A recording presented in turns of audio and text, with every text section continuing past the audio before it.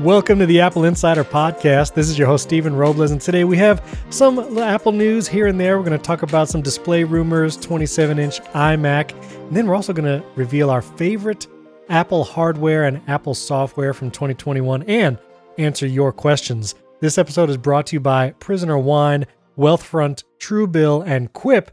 You'll hear about our friends in a moment. And joining me on this penultimate episode for 2021, my friend across the pond, William Gallagher. How's it going, William? Hey, hello. You catch me in the middle of planning my Christmas party. Yes. Can't decide if it'll be in July or August, but, you know, we're working on it. If you're planning a Christmas party when you listen to this, it is airing on Christmas Eve if you celebrate Christmas Eve. Otherwise, Happy Friday, I suppose. I guess that's the alternative. That's true. But, you know, I'm expecting, William, that there's going to be literally thousands of people just playing the Apple Insider Podcast on their speakers for the Christmas party to hear. You know, you don't need Vince Guaraldi Trio in the background. You don't need Mariah Carey. You can just play the Apple Insider Podcast, and it brings the Christmas cheer. Do you mean we're going to have to sing? No, don't tempt me, William. Do not tempt. Wait a minute. Do you sing, William? Not in the slightest, no. People say I barely speak, so, you know, it's... No, because if there's been people listening to the Apple Insider Podcast, they know that is not to be true. You speak all the time. But I'll give you a few moments of a song here. Give me 1 second. Okay. Chestnuts roasting on an open fire, Jack Frost nipping at your nose. Wow, though. There it is. That was really good. Thank you. I actually do sing. That is a thing I used to do. I was at a family party once. I've got to, because you've just reminded me of it so clearly. I was at a family party once years ago, and it was announced that the children are going to sing now for their grandparents. I thought, oh, dear. Okay, fine. They get up, and they are West End, Broadway standard performance. My goodness. It was incredible to do it. And a long time ago now, one of them, Dora Rubinstein, I still know, she's a performer now in the UK, and it's just amazing when a great voice comes out when you're not expecting, and that's what just happened there. Well, so thank you very much. Well, as you know, being the last two episodes for the year, you know, I'm just going to be a little unhinged. It's going to be loosey-goosey. We're going to just kind of shuffle and jive, shuck and jive, as they say. Yeah. I've heard this phrase loosey-goosey. It's not terribly well known in the UK. Is it something to do with you all being drunk or something? I don't know. Well, I don't know about that. I mean, the Prisoner Wine Company is sponsoring this episode, but they're not sponsoring that part of the episode. They're not that. Okay. But I will tell our listeners, so this is our Christmas Eve episode, and then we have one more episode for the year. It's going to air on Christmas Eve. I want to encourage you, it is going to be the longest episode ever of the Apple Insider Podcast. It's actually already in the can.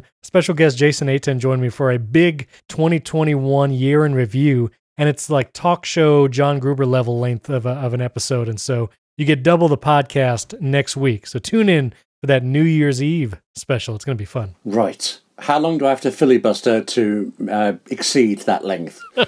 At least an hour. I would love to see it. Okay, challenge accepted. Okay, very good, very good. Well, you know, it's so funny. There's actually news. There's actually Apple news. So we're going to cover some news, but then we'll answer listener questions. This first thing was Mark Gurman. You know, he's releasing his weekly newsletter now called Power On. Mark Gurman corroborated that there is most likely a cheaper Apple monitor being built for sale, maybe next year. So we'll get to that in a moment. But also, he was talking about Apple should just make a giant iPad for the home. And this was a rumor we've had throughout the year of, is Apple going to make a smart home device a la the Echo Show and the Google Nest screen devices where it's a screen and speaker. This still doesn't feel like a thing that Apple would make to me. I don't imagine an iPad mini or even larger iPad stuck to a speaker and Apple selling it as a device. I'm just not sure. I would think I would like it, maybe, but I don't know. What do you think about it, William? Would that interest you at all? No, because it kind of reminds me of, was it Steve Jobs or Tim Cook who talked about combining a truck with a fridge or something? It just... wait. I think you mixed analogies there. You got the cars and the trucks. Yeah, well, near enough. I'm sure it would be well designed, but I think back to, there was the iPod speaker that was quite a failure for Apple. iPod Hi-Fi. Yeah, you stuck it on the iPad, and it kind of, I don't know why it was quite the ugly thing it was, but it was. So, yeah, I don't know. Yeah, I don't know. I like the idea of a big iPad, but a big iPad for the home practically feels like a contradiction in terms, because if it's going to be bigger than the 12.9-inch thing, they're not going to price it for less than than that. Right. So suddenly it stopped. I could well seeing it being like a big corporate office tool. Yeah, and I could see maybe it is, regardless of screen size, run something different besides iPad OS. There were rumors, it was almost a year ago, there was like Home OS might be a leaked operating system from Apple. And I almost wonder how CarPlay is for the car, and that's kind of a different software experience, that if they were to release a screen speaker combo, that it runs something like Home OS that really only gives you control of your home. Maybe you have music and podcasts, and then maybe you have Safari, but maybe geared towards like recipe lookup or stuff. Maybe it's something different because you don't have Safari and like CarPlay. But I don't know. I guess it would kind of be interesting. Although you can control your home from your phone, your iPad, your Apple Watch, your HomePod for Siri from your Mac. So, I don't know what the demand is for a standalone home device like that. But you have to wonder, has Apple made... I know there's the car coming in blue next week, and there's a VR helmet probably a day or two after that. But other than that, have they not made all the products they can possibly make? They've got to find new niche areas. Well, I'll tell you a niche area they could get into is cheaper monitors, because they haven't done that in a while. I see what you did there. Yeah, see what I did there. Thank you. And this next actually piece of news/rumor, this comes from Digitimes, which they've been a supply chain leaker for a while. They've been accurate as far as the supplies being leaked, but they're not always great at predicting what it will be used for in Apple's pipeline. And so Digitimes is claiming that Apple's building a 27-inch iMac, that it's gone into production, this high-end or new model iMac, that it's redesigned like the 24-inch M1 iMac, but it's 27-inch screen, but it won't feature a mini LED display like was rumored, like the new MacBook Pro. Now, I think this is interesting because we are expecting a high-end 27-inch iMac, or at least a remodeled 27-inch iMac next year. But with the rumors about new displays, I wonder if Digitimes thinks this is an iMac, but in reality, it's actually a 27-inch monitor that will be less expensive than the Pro Display XDR. Maybe that's why it might not have that mini LED technology. Maybe it won't even have ProMotion, who knows? But this could be that cheaper monitor in Apple's lineup. I am very excited to see a actual monitor that I would buy from Apple that's less than $6,000. Now, William, I know you have a sailboat of a monitor. Yours is about 30 feet wide. Yeah. But would an Apple monitor tempt you away from that gargantuan piece of equipment you have there? It would certainly tempt me, but I wouldn't be able to do it because I spent all my monitor money on this. I love the extra width I've got, and when I've been using a MacBook, I've been suddenly aware of the difference. But the resolution on Apple screens is so much better than I've got here. That's what would draw me to it. But frankly, I've got nowhere else in the entire house to put this monitor but on the desk. So, where could you wedge it? Because what is the inches again? It's like 32? 49. 49, yeah. William. You say that, but you get so used to it. William. Your early morning exercise is walking to the on switch and back again. And it's, it's normal. What kind of mouse do you use? I forget. I use the trackpad. I love. Okay. I prefer trackpad. You were saying another time about how mice hurt your hand ergonomically. No, sorry, other way around. Trackpads do. Yeah. I find mice do. So I love the big magic trackpad. Well, I was going to say, if you used a normal mouse, you'd have to probably pick it up 5 times just to cross the breadth of that monitor. Yes, good point. Yes, that's you true. Would. But with a trackpad, you could just swipe your hand like you're dealing cards, I guess. Like you're stroking a cat when you're trying to move to the side. Yes. This show definitely has a different energy than any previous show, and I really like it. I'm into it. It's good. I gotta say, Christmas Eve is actually my favourite time of the entire year. There's just a couple of hours on it when it doesn't matter how busy you are, what the deadlines are, nobody's waiting for you to deliver something. Family haven't arrived yet.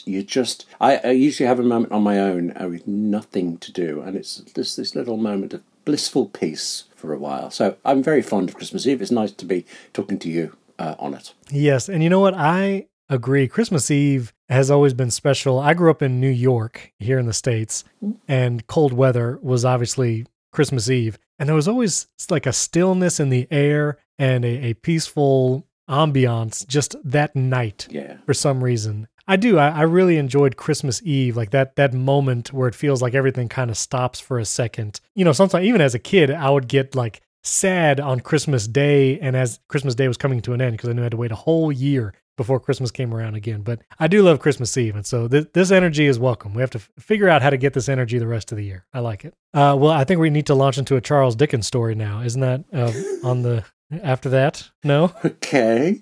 Visited by the ghost of Apple past. Oh, very good. Very good. Yes. So there was an article that the orange dot that shows up in recent versions of macOS, I think this started with macOS Monterey on the Mac, but this happened in iOS 14 on the iPhone and iPad, when the microphone is active on the different Apple devices running these softwares. You see the little orange dot, which is kind of like a signal to you as the user that the microphone is open and actively capturing whatever's going on. Apple touts this as a security feature because you want to know that if you aren't on the phone or a FaceTime call or you're not actually recording audio, if you see that dot, it means there's some app accessing the microphone in the background. And you might want to find out what app that is. Is it nefarious? And then maybe remove it, like the Facebook app might be doing that in the background. Who knows? But that orange dot has actually been causing issues for some users. And this was actually brought up by the developer of a popular audio-visual graphics client, Isadora.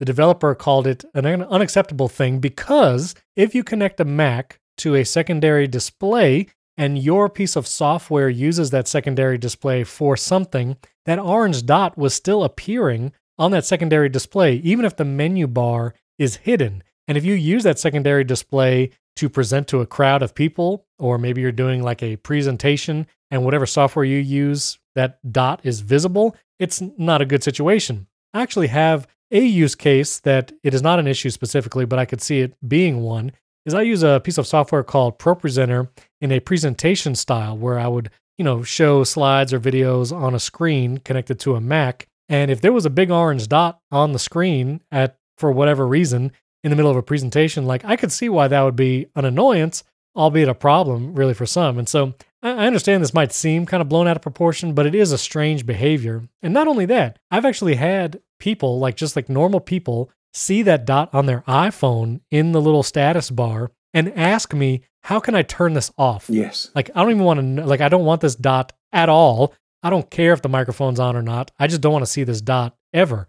And I had to tell them, there's actually no option to disable this dot. And I feel like maybe it would behoove them to put an option to say, I don't want this microphone indicator. What do you think about this? Well, I don't think it's overblown because it makes things distractingly unusable in certain live performances. I'm thinking of every concert I've ever been to where they were using MacBooks and the glowing ones with the glowing Apple logo that was distracting enough. But right. On the main screens and things, you wouldn't look at anything else, would you? You'd just be drawn to that orange dot hypnotically.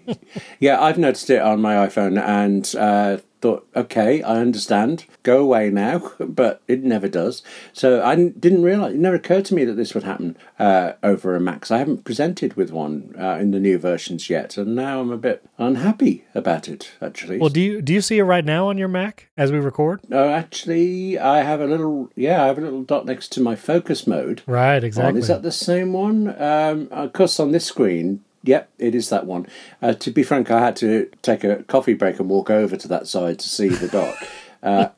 But yes, I don't want to go into full screen presentation mode to check it out while we're talking, but I will after we've done this, and I will present to myself and see for a few minutes and see what happens. I think it appears, at least on macOS Monterey, it appears next to Control Center. Yeah, that's the icon on the menu bar. And if you click it, like mine says the actual names of the apps using the microphone, which is Skype and Audio Hijack. It'll just say it in the Control Center, which is, again, nice that they let you know that. But I think there definitely needs to be a toggle that says, don't show me this dot ever. I don't want this dot. Yeah. And maybe you use the microphone all the time, especially if you are in a music or recording type environment. That mic thing would just be on constantly. So yeah. I do think there needs to be a toggle. We need an enough already button. That's what we need. Yeah, exactly. Like a relax button. I know, yes. It's fine. Just relax.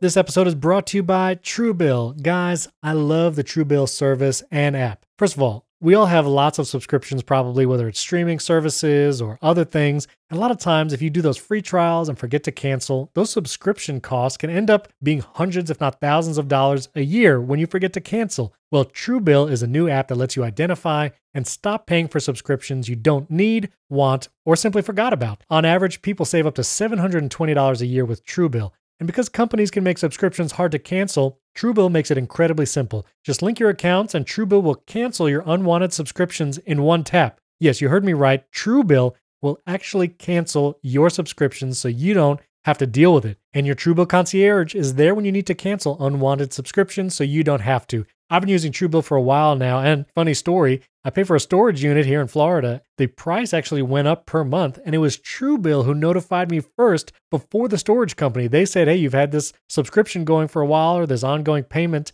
and it's actually gone up this month, just so you know. And it was so great knowing Truebill is watching those amounts and making sure that things don't change without me knowing. Truebill has over 2 million users, and it has helped them save over $100 million. It's like Jennifer B., who uses Truebill, says, our family has saved over $587 a year on unnecessary subscriptions. So don't fall for subscription scams and start canceling those subscriptions today at Truebill.com/Apple Insider. Go right now to Truebill.com/Apple Insider, and it could save you thousands of dollars a year. That's Truebill.com/Apple Insider. Our thanks to Truebill for sponsoring this episode and our friends at the Prisoner Wine Company. I've been drinking the Prisoner wine for a couple months now, and I love everything about this company and their wines. They do things differently. From the artwork on the label to the bottle to the taste of the wine, it's always a great experience drinking the Prisoner wine. Wine is like fine art. It can be good, bad, and every once in a while, it can be truly transcendent. Well, that's the Prisoner Wine Company. 20 years ago, they decided to combine some of California's best and most unusual grape varieties to make a bold and complex blend, aka their namesake wine, the Prisoner Red Blend. And not only does it taste incredible, but I love the design of the bottles. You might have wine bottles on display or hanging in your kitchen, and it features Francisco Goya's artwork right on the bottle. I love the brand, the website, super eye-catching, and the wine itself is smooth, rich, and approachable. The Prisoner Wine Company will ship all of their rule-bending blends like the Prisoner Red Blend, Chardonnay, and Thorn Merlot direct to your door. Right now, I personally have the Prisoner Red Blend, and it is truly one of the best wines I have ever had. Try one bottle, and you'll see for yourself. So go to theprisonerwine.com/Apple Insider for 20% off, plus shipping included on your first purchase. This is the best deal they have available. Get 20% off plus shipping at theprisonerwine.com/Apple Insider. That's theprisonerwine.com/Apple Insider. The link will be in the episode description as well. You can just click it there. Offer valid on first-time online orders only for U.S. residents of legal drinking age through January 31, 2022. Other exclusions may apply. Please enjoy wines responsibly. So the next piece of news is actually renders that a new member of the Apple Insider team created. He goes by Apple_Tomorrow on Twitter, but he made new renders of Apple's supposed VR headset based off a report by The Information and things like Ming-Chi Kuo has said. So very cool renders. I'll put the article in show notes so you can take a look at what it might be. But Apple is expected sometime in 2022, so this next year, to release this VR headset. Man, I am so curious what that launch will look like. If Apple announces this thing and says this is our answer for VR, what is going to launch alongside of it? I imagine some Apple Arcade titles and maybe some games. Definitely not an Epic Games game, but maybe some other Apple Arcade thing that you would play on there. Maybe a FaceTime. Wait a minute, you couldn't even do FaceTime with that because there's no camera capturing you. Oh, yeah, that's a spooky thought. You're right. I guess it would have to be like a Memoji thing. Oh, okay. Like, maybe you and I could sit down and watch Ted Lasso together, but as Memoji, not actual real people. Is there an emoji of somebody reading a book? Because I could... That's right. Yeah, we could do that. Yeah. As long as it's you reading a book in your Ted Lasso blanket, I'm totally fine with that. Yeah, totally fine. Yeah, that's a very good idea, yes. Yeah. William, what is this... Like, we're going to be able to enter the metaverse with this new Apple VR headset, I presume. Yes. Wait a minute, wait a minute. You're not bullish on the metaverse, William? Not excited? Yeah. Funny. I don't know why. Facebook, metaverse. Yeah, no, not so much. Yeah. Do you remember when the internet was young? They used to talk about cyberspace, and now we talk about what gets to our machines and what we send to it and things. Yeah. I feel like the metaverse is the name will vanish, but the technology will live on. Right. And these are the first renders I've seen where it actually looks quite good, except it makes me think of those people who wear those sunglasses, even indoors, blackened sunglasses, and just so they can look cool taking them off slowly. You do that with one of these. If they look like that, that's what they'll be used for. Yeah. Well, that new Matrix movie is just out for streaming now, so you can look cool wearing sunglasses inside. William, what piece of software would Apple have to release with these VR goggles to make you want to buy this thing? I'm hard-pressed to think of anything. I don't play a ton of games. No. I imagine, nor do I. I imagine there would be some kind of Apple TV and entertainment experience. Like if you want to watch a movie and have it feel like you're watching on William's monitor that's 50 inches wide, but it's 2 inches in front of your face. I guess watching things might be good, but and fitness in VR is supposedly very popular. Like I actually see ads for the Oculus and people like working out and saying fitness in VR is going to change the game. So I could see just hold me back there. That one, gagging for that. Yeah. Can't wait. Actually, I had not thought of this before you asked, but maybe Apple Maps. Because this thing of using AR for directions, that it recognizes where you are and puts up an image with big arrows. Only works in about 5 places in the world, but one of them is London. And I was in London and I was really impressed with how it worked. And I could see I would actually use that. If I were wearing the glasses, if I was walking outside and it was safe and legal to do so, I would use that function in Apple Maps. You said that would be... Right. That'd be interesting. Okay, I'm surprised at myself. With VR goggles, I think it would be difficult to drive while wearing VR glasses because you can't see the road. Okay, well, you have to ruin everything, don't you? That's fine. I mean, that would be the augmented reality glasses, which for sure, that would be a selling feature. But, yes. Right now, the Oculus sales pitch is games, fitness, and then I guess board meetings, but in the metaverse. I mean, I guess like that, there's like the enterprise play. So I imagine that would be Apple's deal. It would be Apple Fitness Plus, Apple TV plus entertainment, spatial audio, and then games. I really feel like there would have to be an additional thing. I don't know. Listeners, if you can think of the killer software that Apple's going to launch with these, tweet at William and myself. I want to know because it's really hard for me to think, especially in Apple's universe, what it would be. Maybe you can finally go into an Apple store and not wait in a line. Maybe they'll have an Apple Store VR experience. Okay, I was running through what games I would play, and VR Sudoku doesn't really, run at me. Are you going to get one of these? I think it's unlikely, but you know how clever Apple are. By the time they've finished talking about it, you'll want one. Yeah. Doesn't matter if you bought one yesterday and they come out and they'll still convince you want one. Yeah. So I don't know. It's not the thing I'm rushing towards. I'm intrigued. And more so, actually, because of these renders. I think very often we see renders that just feel like guesses. And these just seem more plausible, more thoroughly done. Yeah. So I'm impressed with these. And that's piquing my interest a bit more than I expected. So yeah. We'll have to see. Listeners, tweet at us from your Christmas Eve party. What are you going to do with these VR glasses? Or what do you hope to do? That's what I'd like to know. Now, this next piece of news, Apple actually released some information about iCloud Private Relay. I think hoping to answer some questions that people might encounter. I'm curious your experience with iCloud Private Relay, William, but I do get periodic notifications about, Private Relay connected or disconnected, which can happen if you go on cellular or in your home Wi-Fi. You can also choose, if you didn't know this, designate specific Wi-Fi networks where iCloud Private Relay will not be active. So like your home network, if you trust your home Wi-Fi and all that, you can turn iCloud Private Relay off just for your home or your home and office Wi-Fi. But they provided information about things like MMS text messaging or multimedia messaging. You actually can't use iCloud Private Relay, so you might see a notification that it gets turned off for that. Plus other things like tethering, visual voicemail, can't use Private Relay. And they also provided more information that's like 2 relays to protect your information and all that. So I've actually found sometimes I might have difficulty connecting to some of my smart home stuff or even like network stuff. And so I'll, disable iCloud Private Relay manually.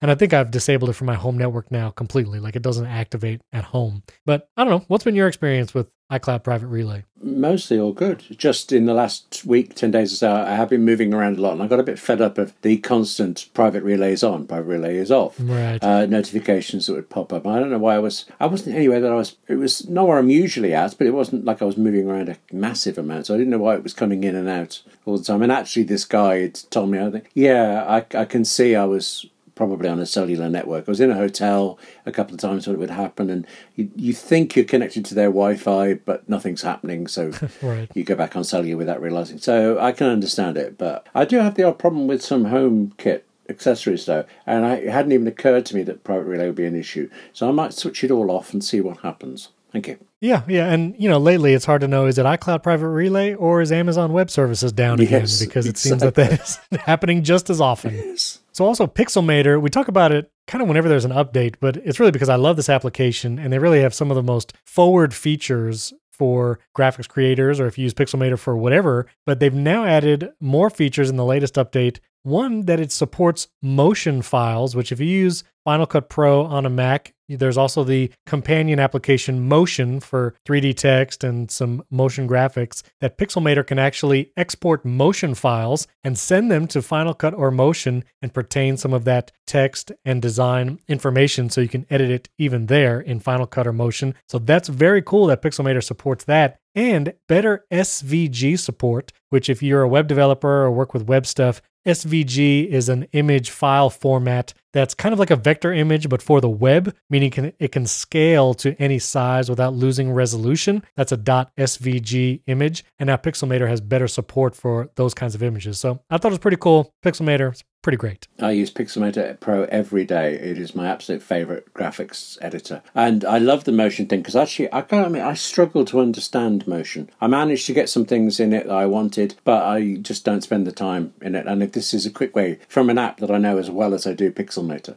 this is quite a boon. Yeah. Oh, yeah. All right, this next one, I thought this was an interesting article on our website, but talking about iPhone battery health, Andrew O'Hara had the article and video, basically left some tips for helping keep the most longevity of your iPhone battery as possible. The big things to remember is heat is your enemy when it comes to battery, like battery health and battery life. So if you're in a hot environment, like I am in Florida, and your phone is just sitting on your dash baking in the sun, it's going to mess up your battery long term, let's be real. So you try to avoid super hot environments. And also don't let your iPhone get to 0% regularly. If you're kind of like me and you remember kind of the old school rechargeable battery methods, you actually were supposed to let batteries drain all the way and then charge them to 100% so the batteries could kind of remember their full capacity.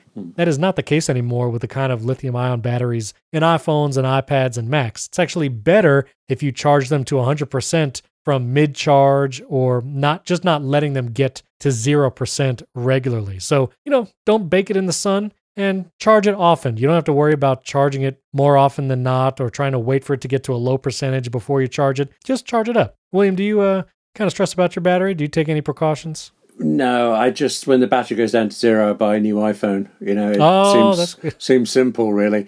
No problem there. Yeah, sorts it out. Yes, very well. Very good. Okay, yeah, sure. Okay, so the next piece is about the digital ID in Apple Wallet, the digital driver's license that Apple announced. Still not really available anywhere just yet, but supposedly up to 30 U.S. states have said they're going to support the digital driver's licenses that Apple is going to support in the Wallet app. 2 airports, unnamed just yet, are going to support this digital ID at the airport in February here in the U.S. So 2 in February, 2 more in March. The TSA announced that that'll be kind of like the beta test for it. And I've been excited for this because Florida was one of the first states to actually announce support.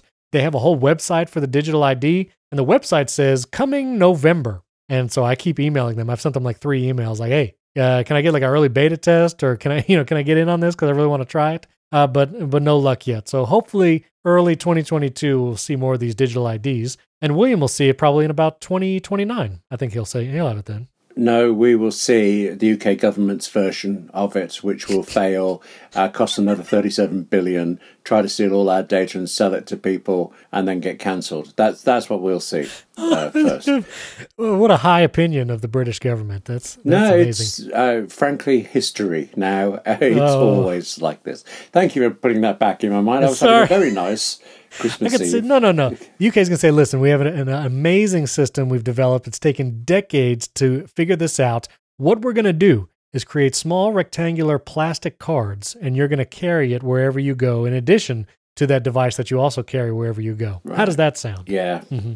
Like our new blue passports that apparently are very important to people here for some reason. Sorry, a friend just finally got her blue British passport and is tickled by the fact that it's made in France, which is, against all of this borders nonsense we're living through at the moment. But there we go. Wait, no, wait. So what, did your passport change color? This is actually, I'm shocked to say it to you because I'm shocked and right when I'm embarrassed. The jingoism we had over Brexit, people who are very pro it were saying, yeah, basically, so, you're losing business, you're losing customers, tourists aren't coming anymore, we're Plague Island, but we've got back blue passports, which we used to have before joining the EU. Seriously, it was a thing here. And it does genuinely tickle me that these bluish passports we've now got are genuinely made somewhere in either France or Germany. It's just, what can you do? So it used to be red, right? It used to be red, and now it's blue? Yes. Well, it's kind of a burgundy thing. I actually have two passports. I feel a bit Jason Bourne-like here. Ooh. When all of this nonsense started with Britain, I qualified for an Irish passport and Ireland staying in the EU. So I made my kind of stance by getting an Irish passport. And I'm trying to work up the nerve to, when we can fly anywhere, if I can get on the aircraft with the British passport but come off it with the Irish one, how many flags will that throw up? Will there be international incidents? Oh, and William, you are Jason Bourne. Frankly, that's amazing. Can I be honest? I've had one of my desires is to somehow qualify for passports from two different countries, the United States and another. The only way to do it is you have to live in another country for however many years, or like work in an embassy, in another country. And I don't think I'm going to get either one. It is actually, in all seriousness, it's quite handy. A friend who's Canadian and lives here has both.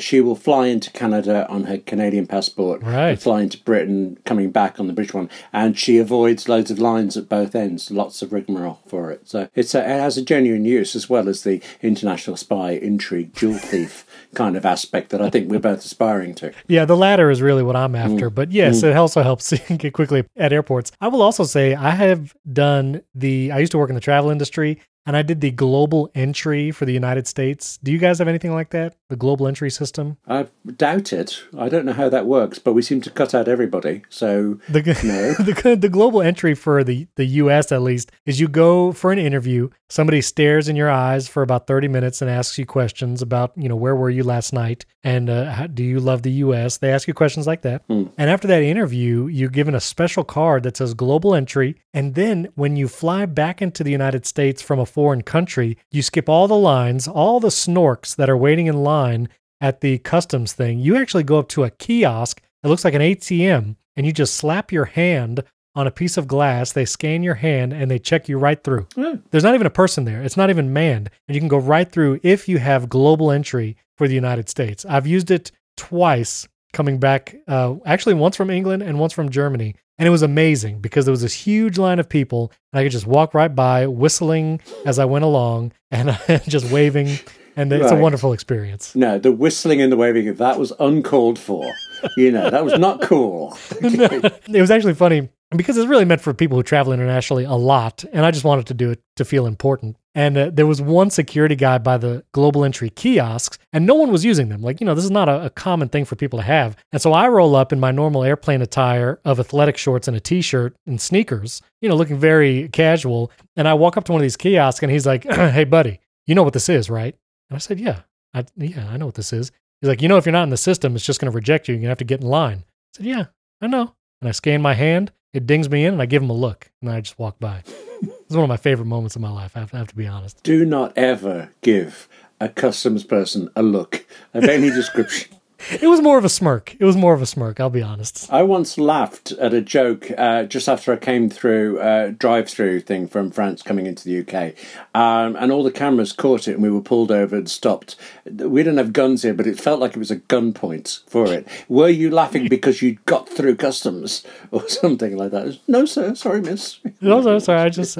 Speaking of travel, Malcolm had a great article on Apple Insider about the best travel apps. I doubt many people will be traveling this holiday season, unfortunately, with all the Omicron stuff. But if you happen to be traveling for whatever reason, he's got a good roundup there. I did want to mention a couple apps that I like. He mentioned Airbnb in the article. Here in the United States, there's also an app called VRBO, which is Vacation Rental by Owner, where you can rent out like a house or sometimes a condo. That's pretty cool. If you happen to be traveling internationally for whatever reason, Google Translate is a good app, but I would say use the stock Translate app, which is now both on iPad and iPhone with iOS 15, and live text with translation means if you're in a foreign country, you could take a picture of a menu or whatever and translate it with live text right there in the camera app. So really cool. You can just use the stock camera app. And if you want an app for keeping track of your trip, like your confirmation codes for airlines, hotels, rental cars, and all that, there's two apps that I've used and I really like. One is TripIt, TripIt. It's a great app for kind of putting all your travel stuff together.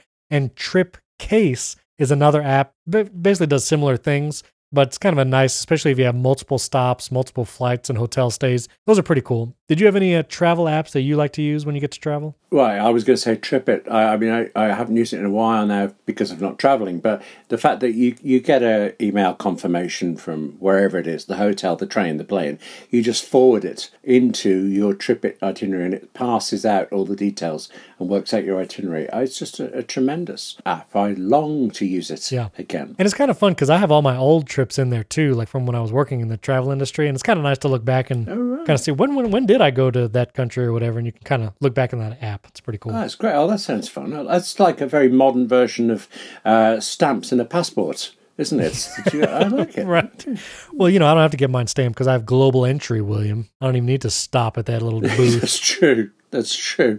You have smirking rights and waving rights from it. Yes, that's exactly right. All right, this article, William, it really pains me. This was a TikTok video by Celeste Tice, I believe. She had basically found, I don't know, in some archaeological dig, an old iPod Shuffle, and it was the model of iPod Shuffle that is a clip. We can actually clip it on your clothes or whatever. And she was talking about it. I like how in the article, who wrote this article? Was it Wes? This is me. No, you did. You did. Yes. You wrote the article.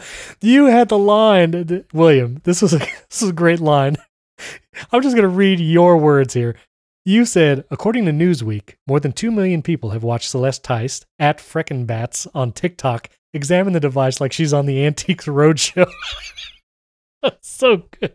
But also, this video is crazy making. The fact that she thought this could be a hair clip, it just made me so mad. I felt very old. Well, I felt old at first, but I realised, actually, I think she's really clever, isn't she? I mean, it was her own iPod Shuffle. She did know what it was. And later she talked about the music that used to be on it and how weird it was going back to what she had whenever she was, however old she was then. Right. So she's funny and she's clever about it, but I was really impressed with the hair clip.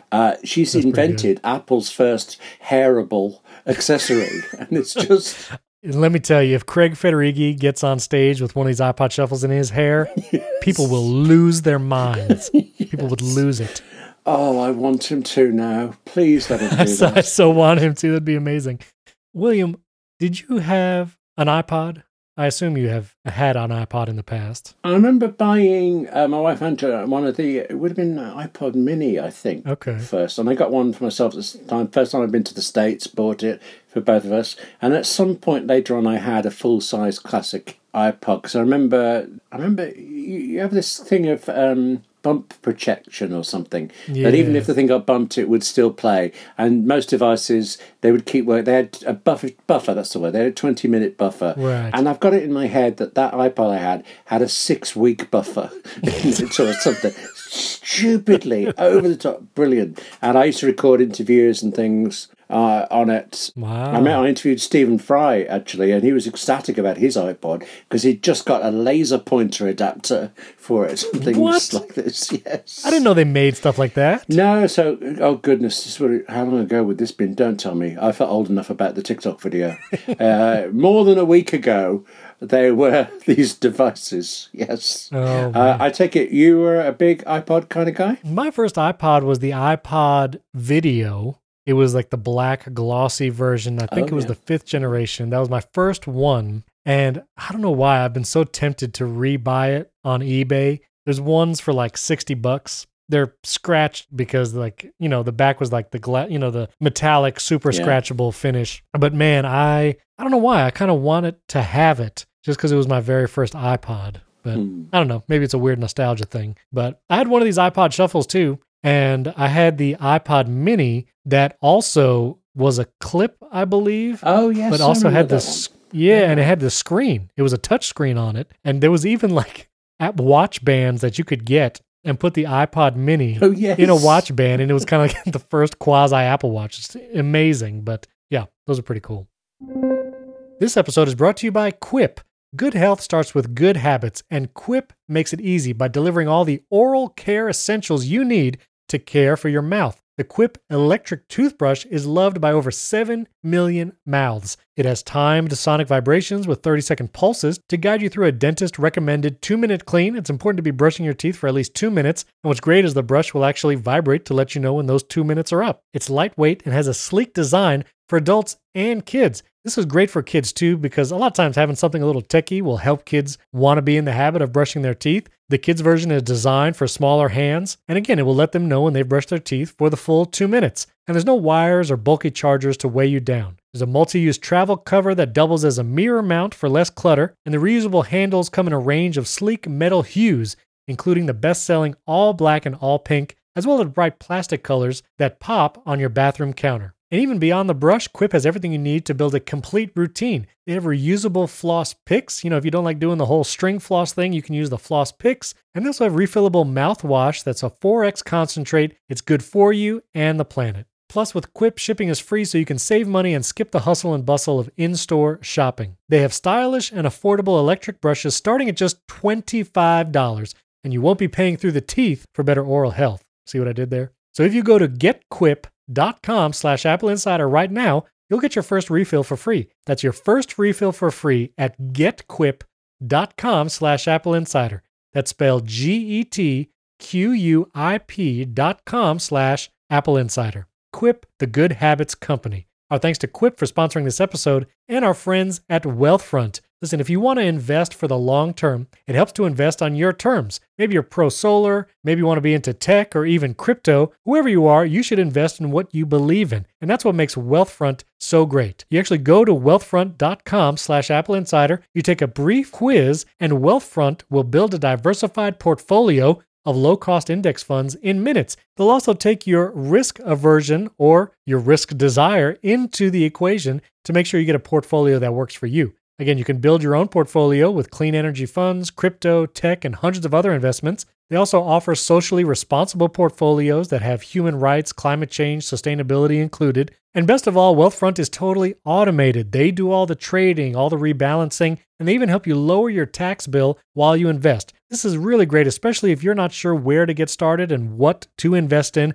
Wealthfront makes it easy to invest and make it easy to get smarter about investing. I've been using Wealthfront for a while now, and I love the website, the app, super well designed, really easy to use, and you can get started in just a few minutes. Wealthfront is trusted with over $27 billion in assets, helping nearly 500,000 people build their wealth. To start building your wealth and get your first $5,000 managed for free for life, go to wealthfront.com/Apple Insider. That's WEALTHFRONT.com/Apple Insider to start building your wealth today. That's wealthfront.com/Apple Insider and get started today. Our thanks to Wealthfront for sponsoring this episode. Let's do our favorites of 2021. William, favorite device, favorite software feature. You said you already knew what device you would say is your favorite from this year, so hit me. What's your favorite? Easy. M1 Max 14-inch MacBook Pro.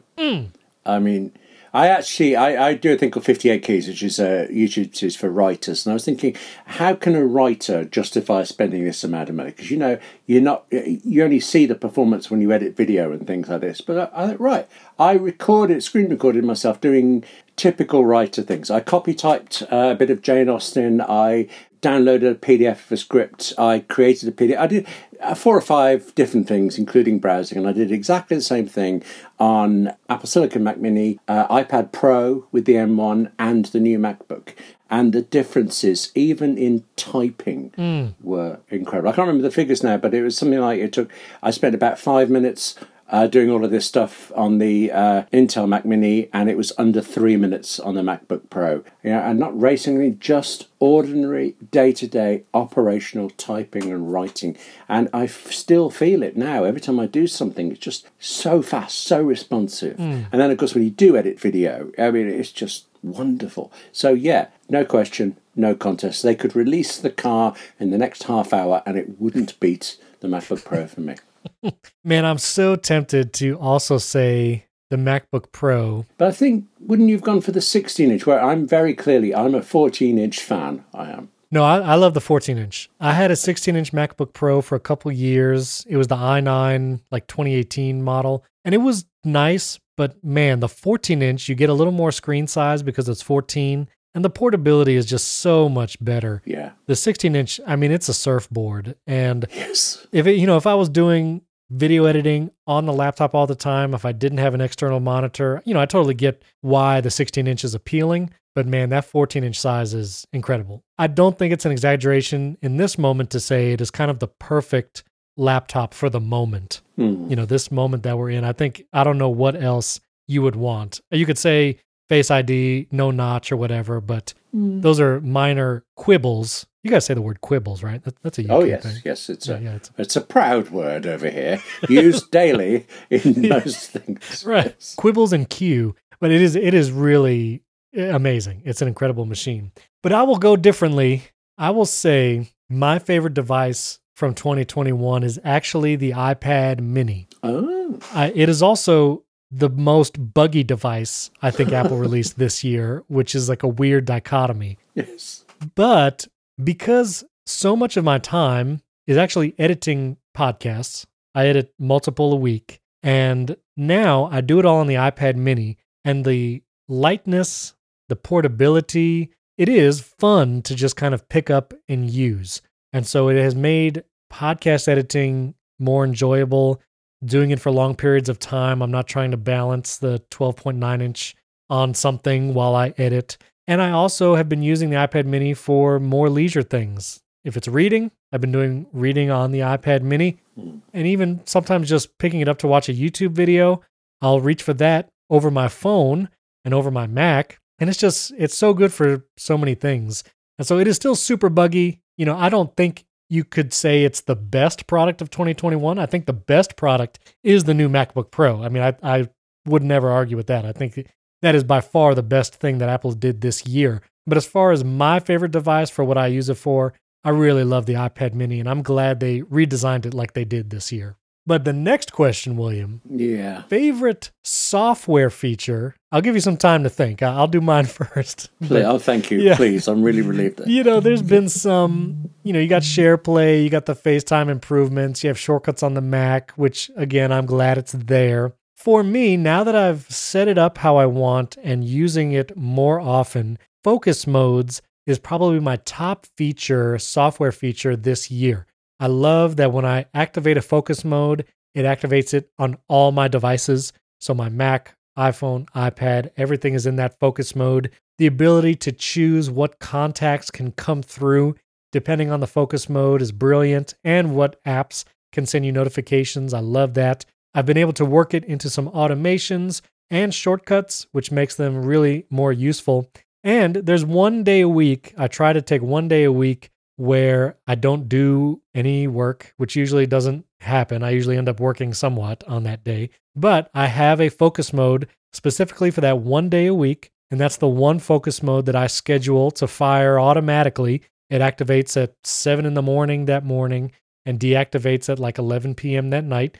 And I have a home screen dedicated for that day where my email's not on the home screen, Slack is not on the home screen, and having the focus mode change the home screen, plus really control what notifications I get that day, it's really been useful and helped me focus more, pun intended, but focus more. And the ability to change home screens depending on focus modes is really nice. I also have a video focus mode. If I'm going to film a video, I'll activate a focus mode, and I have a home screen that has none of my personal widgets on the home screen, so I can be sure that I can film my iPhone or my iPad, and I don't have to worry about, what's on the home screen, what widgets are showing my calendar or address.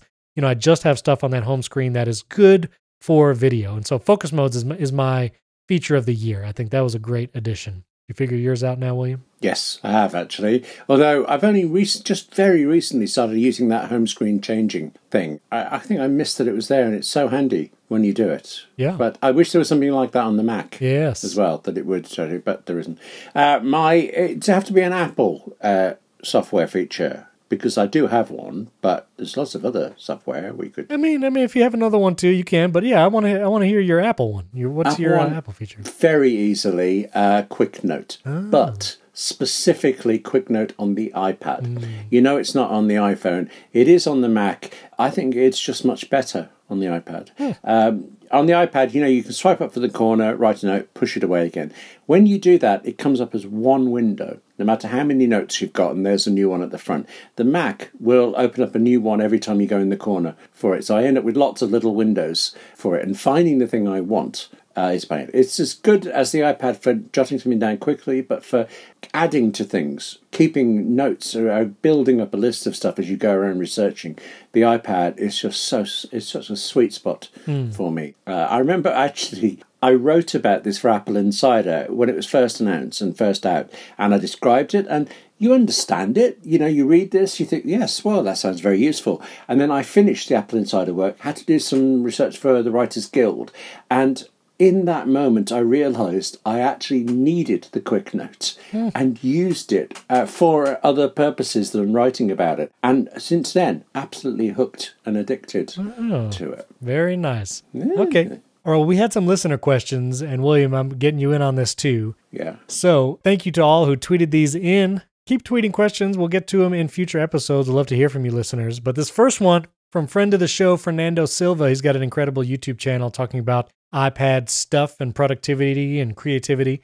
He asked, what's the most iconic Christmas gift you were ever given? Wow. Doesn't need to be tech, but can be at any age. I thought this was such a cool question. Yeah. And so I'll let you think about it, William. I kind of have a... No, I can go with this. I know. I have two answers. Yeah. Two answers? Get me. Oh, hit me. What is it? First one was when I was about, I think, 10 or 11. I was given a game called Logic 5, which is like in those days, it is just a game, but it was its own full toy. You had to work out sequences of numbers. And overnight, on Christmas Eve, we've said how restful Christmas Eve is.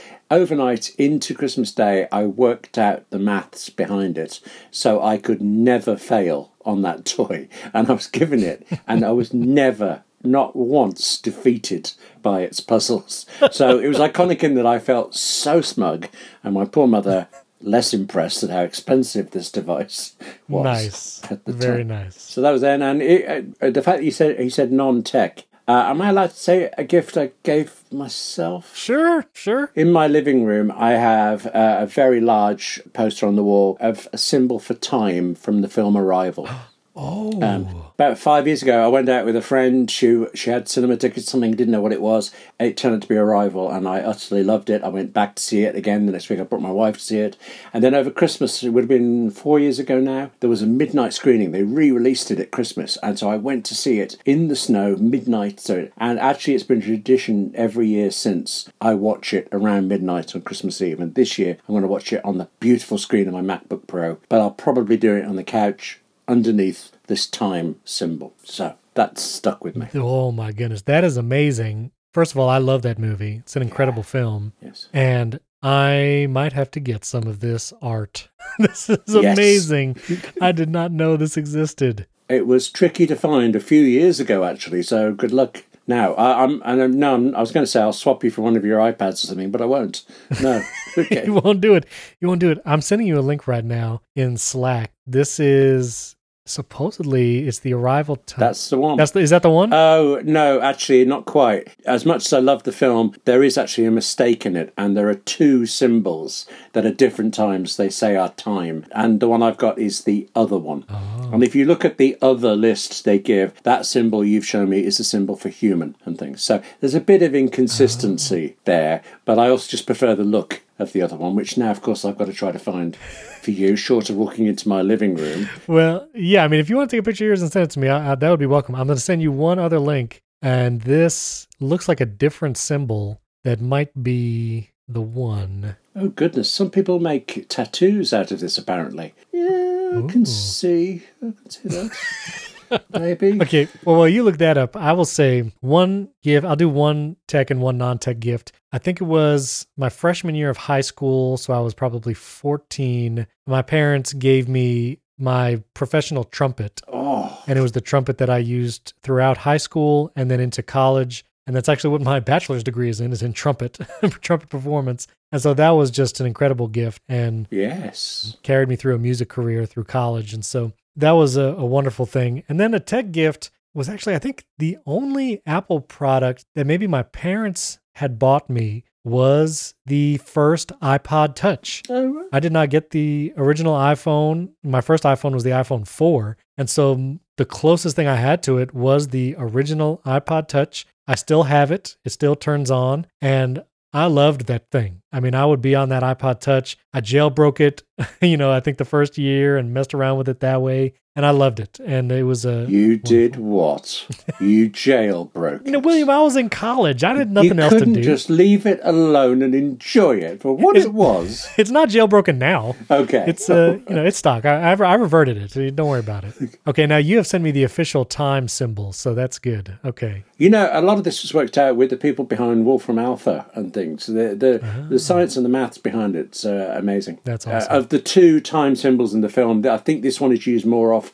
Towards the end, when you see a lot of it, it's this one. I also just like it a lot. Yeah, and it was available when I got the poster. So that is brilliant. Very cool. I'll put links in show notes to some of the stuff where you can get that. All right, this next question from Arthur Schroeder. Hope I pronounced that right. But he was asking, what's your podcast setup in regards to soundproofing? And I will post a photo as well. And I will say I'm in a temporary recording setup as my house is being built. And so my soundproofing right now is like nil. I use the mic that I use, which is the Shure SM7B, because it's very forgiving of slightly echoey rooms because it is, very directional and all that. But in the new house, carpet is a must in whatever room you're recording. If you can put any kind of sound dampening things on the ceiling for whatever reason, that is great. But I'm also going to put this link in show notes. I will be getting these for the walls of my office. These are GIK Acoustics panels, and they actually have very cool designs of these panels. You can get them in various sizes,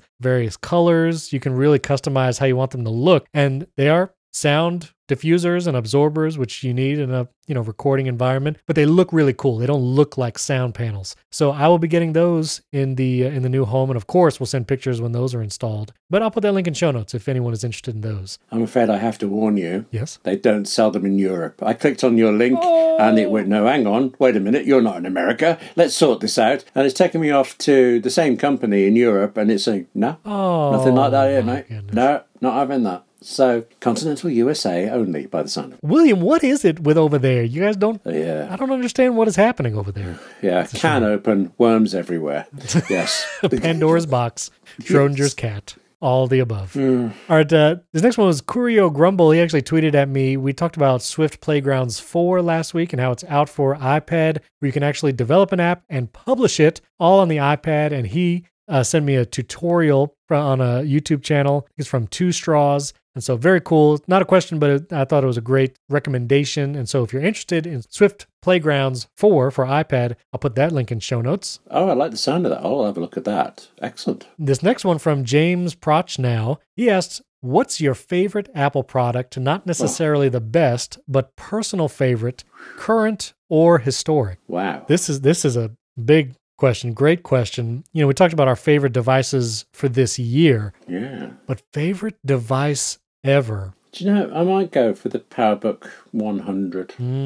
I think that's all those first three were revolutionary, but that was the one I used the most at the time. The simple things like the way it pushed the keyboard to the back, and no one else had done it before, and everyone does it afterwards because it's right. Yeah, I think that. I'm not sure. What about you? I would have to say it has to be my first Mac, which was the 12-inch G4 PowerBook.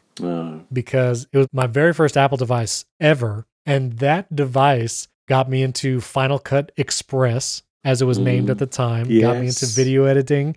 I got a pirated version of Adobe Photoshop. Don't tell anybody at the time. Allegedly, yes. That got me into graphic design, and it got me into the world of Apple. You know, it was with that computer. I didn't even know what I was buying really at the time. I had just seen someone else use it and knew I had to have it. And that sent me on a trajectory to where I am today. I mean, on the Apple Insider podcast with, Apple devices all around. So that have to be, my favorite, because it was my introduction to the world. And I did lots of work on it, from video editing to website building, everything. I worked on a BBC television show very briefly in the 80s. It's famous here called Micro Live. It's a series of computer things. And I worked on an episode where they talked about desktop publishing. And I think now, it was the first time I was in Television Centre, and there were all these computers around, and there in the corner was this little Mac. I can't remember now if it would have been an SE by then, but it was that size of it. And to look at that tiny machine, I think how important that became in everything I do in my work and my career. It's funny to look back. It's been released now. You can catch all the episodes on the BBC iPlayer or somewhere. So I came across it. It was like this flashback to the start of my writing career. That's very cool. Well, this last question is another big one. Great questions from all you listeners. Thank you all for sending them in. This is Andy L. on Twitter. Considering the last 5 years, what mobile technology would you hope Apple creates in the next 5 years? Whew, that is a big one. That's a big one. Mobile technology. Mobile technology. I don't know if this applies, but I really hope Apple is able to make really big leaps forward with the Apple Watch and health. The glucose monitoring looks like it's on the horizon. Lots of rumors about that. Other data that they're able to capture, health data that might, help early onset, anything, Alzheimer's to other diseases. That, I think Tim Cook has said publicly that health is very important to the company, and they're focusing on that. And I think that is an area that has the potential to help the most people. And I think that's Apple's at the core. They make tools for people to be creative with, and they make things, I think now, especially in the last 5 years with the Apple Watch, has made things to help make people's health lives better. And, I'm excited to see what they do in that area. The iPhone almost feels like such a mature product now. I don't even know what could be added. More augmented reality things would be cool. That satellite feature where you'd be able to use your iPhone anywhere in the world, that would be cool. But I really think the health features have the potential to really affect the most people in the most positive way. Okay, actually, I'm gonna leap on that word mobile. If you're going to force us to talk mobile, I want to see an Apple aircraft. Oh my. Yeah, okay. Forget that the car is so passé, isn't it? But yeah, Apple aircraft, Apple Starship. 5 years, interplanetary, Oh my. Yeah, it's not working, is it? But No. I don't think we're getting to Mars with an iPhone. I'm just saying. I don't think it's going to happen. No. I don't know. I mean, is there anything that you just really wish your iPhone could do that it can't do right now? It's hard for me to think. It would be. I quite like that if there was some way for it to magically fold out with a full-size keyboard.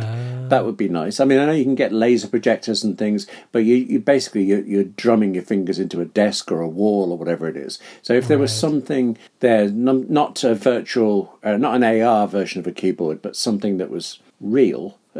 Possibly, but I can't say until this second I've even thought about that. So I've hankered after it all my life, really, is what I'm saying. Yeah, that was a great question. Well, from Wes from Apple Insider, he said, do we have any holiday themed automations? And unfortunately, I do not, again, because I'm in this temporary living thing. I wasn't able to create any kind of cool Christmassy type things. But William, do you have one? I do. Actually, yes. If I walk into my living room, I can say, hey, Iris, or something very similar to that. It's Christmas!